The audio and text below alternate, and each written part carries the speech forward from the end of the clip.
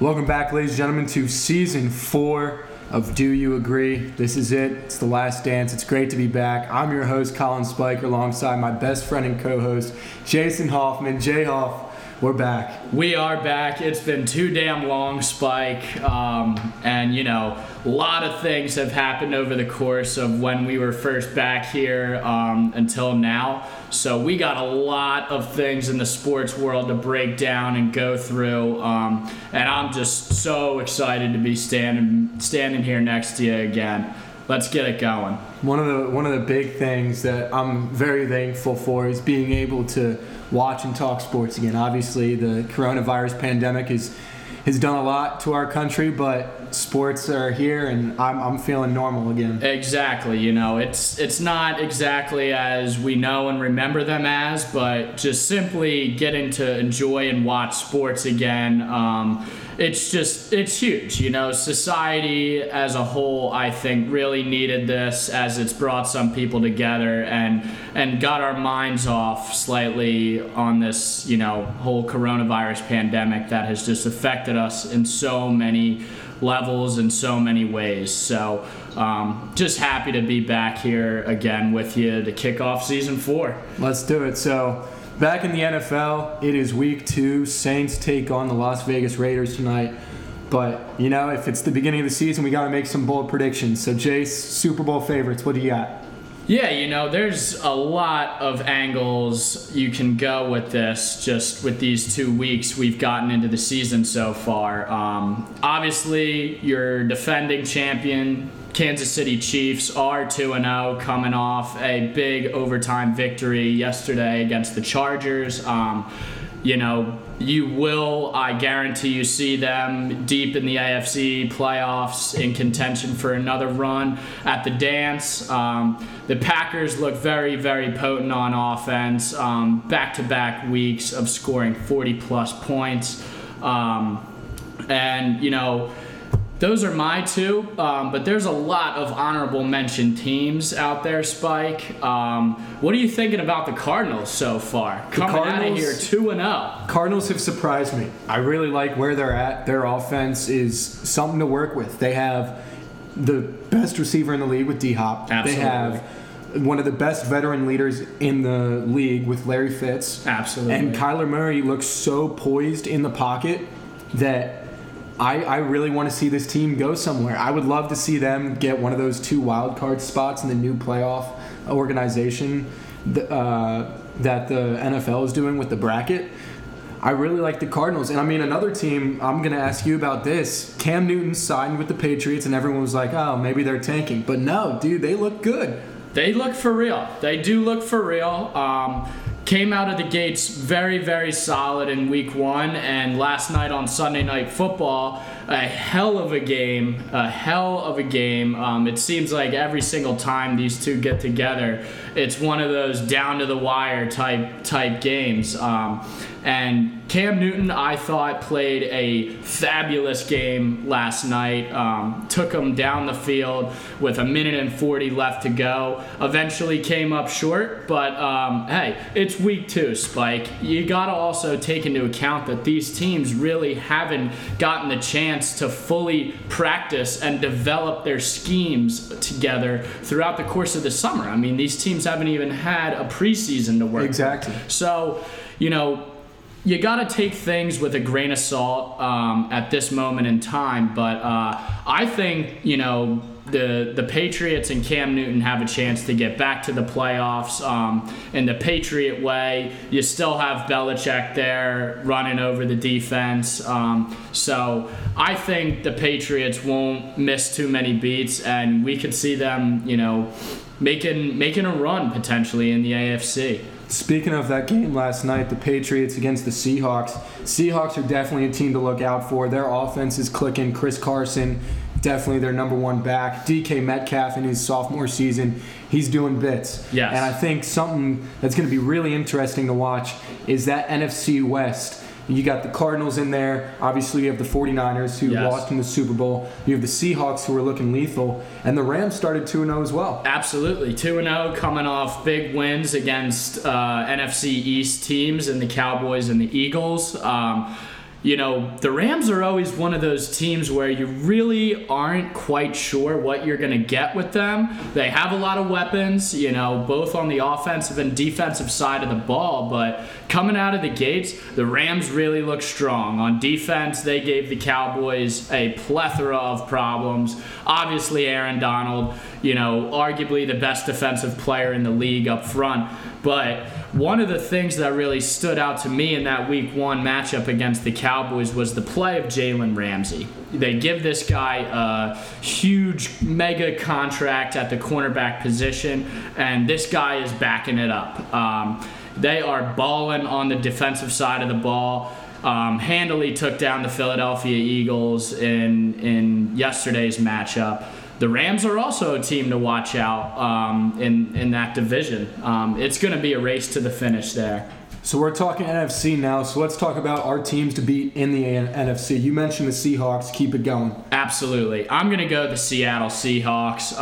Russell Wilson, back-to-back weeks with 4+ touchdown passes, had 5 in last night's contest against the Patriots. And Chris Collinsworth mentioned this last night in the broadcast. I have no idea how in the hell Russell Wilson has not been up for and won a league MVP yet.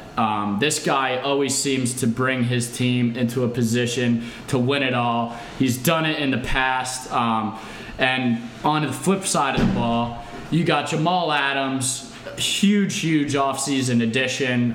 That guy was flying all over the field last night, breaking up passes, causing havoc in the backfield, making tackles for loss. And of course, you have their leader, their captain, Bobby Wagner, in the linebacker spot. Those two together are the backbone of that defense. It's not quite the Legion of Boom, but hey, maybe it is a new era of boom for this Seattle defense.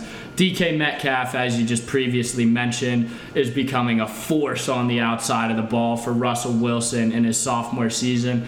I think, as I said, it is only week 2, but I think the Seattle Seahawks are going to be the team to beat in the NFC. Spike, how about you? Convince me otherwise. I'm a huge fan of the Seahawks, Jace. That's a great point. But I'm going to go with the Packers. All right. That offense, we mentioned it early, it is dangerous. Aaron Rodgers and Devontae Adams are back. Aaron Jones with possibly his career best game yesterday. He has 300 total yards and 4 touchdowns just through 2 weeks. The offense has scored 85 points in the first 2 weeks. I mean, hey, their defense is solid. It's not great, but if their offense can consistently put up this amount of points with Aaron Jones, Aaron Rodgers, and Devontae Adams, you are going to be in for a treat. And one of the favorite things I love about this team is Aaron Rodgers is the number 1 QB. Obviously, the Packers took a quarterback, and he was frustrated. But through the first 2 weeks, Aaron Rodgers, to me, seems to be an MVP candidate. Absolutely. That whole offense all stems around number 12. If you ask me, yes, Tom Brady is the greatest quarterback to ever live. But if you ask me who's the most talented, Aaron Rodgers. There's no other quarterback that can throw a football quite like this guy. And with him in charge and with the Packers gaining some steam early in the year, I'm not going to tell you you're wrong. So we'll see how that plays out. Again, to close out week 2 of the NFL, the Saints play the Raiders tonight. So let's hit on to the NBA, the bubble, which has done an incredible job. I've loved being able to watch the bubble. I think it was genius, and it's clearly working. Absolutely. Props to Adam Silver on, executing all the logistics that went into carrying out this 2020 season. He's done a fantastic job, and it's operated in an efficient manner. And, I'm excited to see who we crown the Larry O'Brien Trophy to. So let's get into it.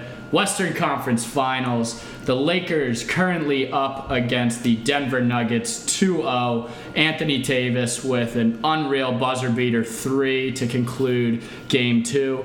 Spike, can the Lakers sweep? The Nuggets have gone down 3-1 in both series and come back to win in Game 7. I don't see it happening this time. Okay. LeBron is on a mission. We all know that. We've seen, the conspiracies about how they beat the Lakers beat the Nuggets in 2009 with Kobe, and then they went on to win their fourth NBA final, and how LeBron is doing the same thing now, 11 years later. I think they can do it. LeBron and AD is something special. Kuzma has his on and off games. Obviously, Alex Caruso is out of nowhere, and I love what he's doing in the bubble. The bald eagle, man. If they don't finish him off with a sweep, they're definitely going to do it in 5. Absolutely. I think at max, Lakers in 5. And, no respect on the Denver Nuggets. Jokic is one of the best centers in the league. And Jamal Murray is really coming into his own as a superstar in this league here with this playoffs he's strung together. But I think the Lakers sweep. In the past 2 series, in the previous 2 series of theirs, they've lost the first game. They've gone down 1-0 from the gates. Not the case this time. And when they have lost that first game in those previous 2 series, they've gone on to just crush the rest of the series and dominate. I think that'll be the case with this one. AD and LeBron have their eyes on the prize. This whole mission of the 2020 season was do it for Kobe. And I think, with the circumstances, they do it.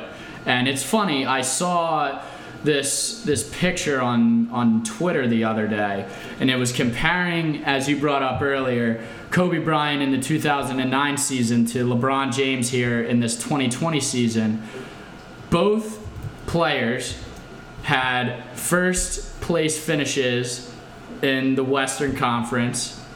Both players beat the Rockets in the second round of the Western Conference playoffs. Both took on the Nuggets in the Western Conference Finals, and both are chasing or have won their 4th title in Orlando. Could the stars align, Spike? 100%. 100%. I don't think... Well, since we're here, let's move on to the Eastern Conference Finals. The Miami Heat are up 2-1 against the Boston Celtics.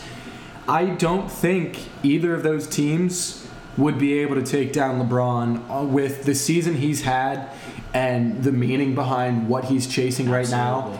I think the stars align perfectly. I think LeBron is on his way to get his 4th. And, I can't see how they wouldn't here, with just no disrespect to the Miami Heat or the Boston Celtics, two very, very good teams. But I just don't think either of those squads have the firepower to match up against the Lakers. But anyway, to break down the Eastern Conference Finals to see who will eventually play what we believe is the Lakers in the NBA Finals. What's your prediction for the rest of the series? Heat currently up 2-1. How do you see the potential of the Celtics bouncing back, or are the Heat just going to run away with this?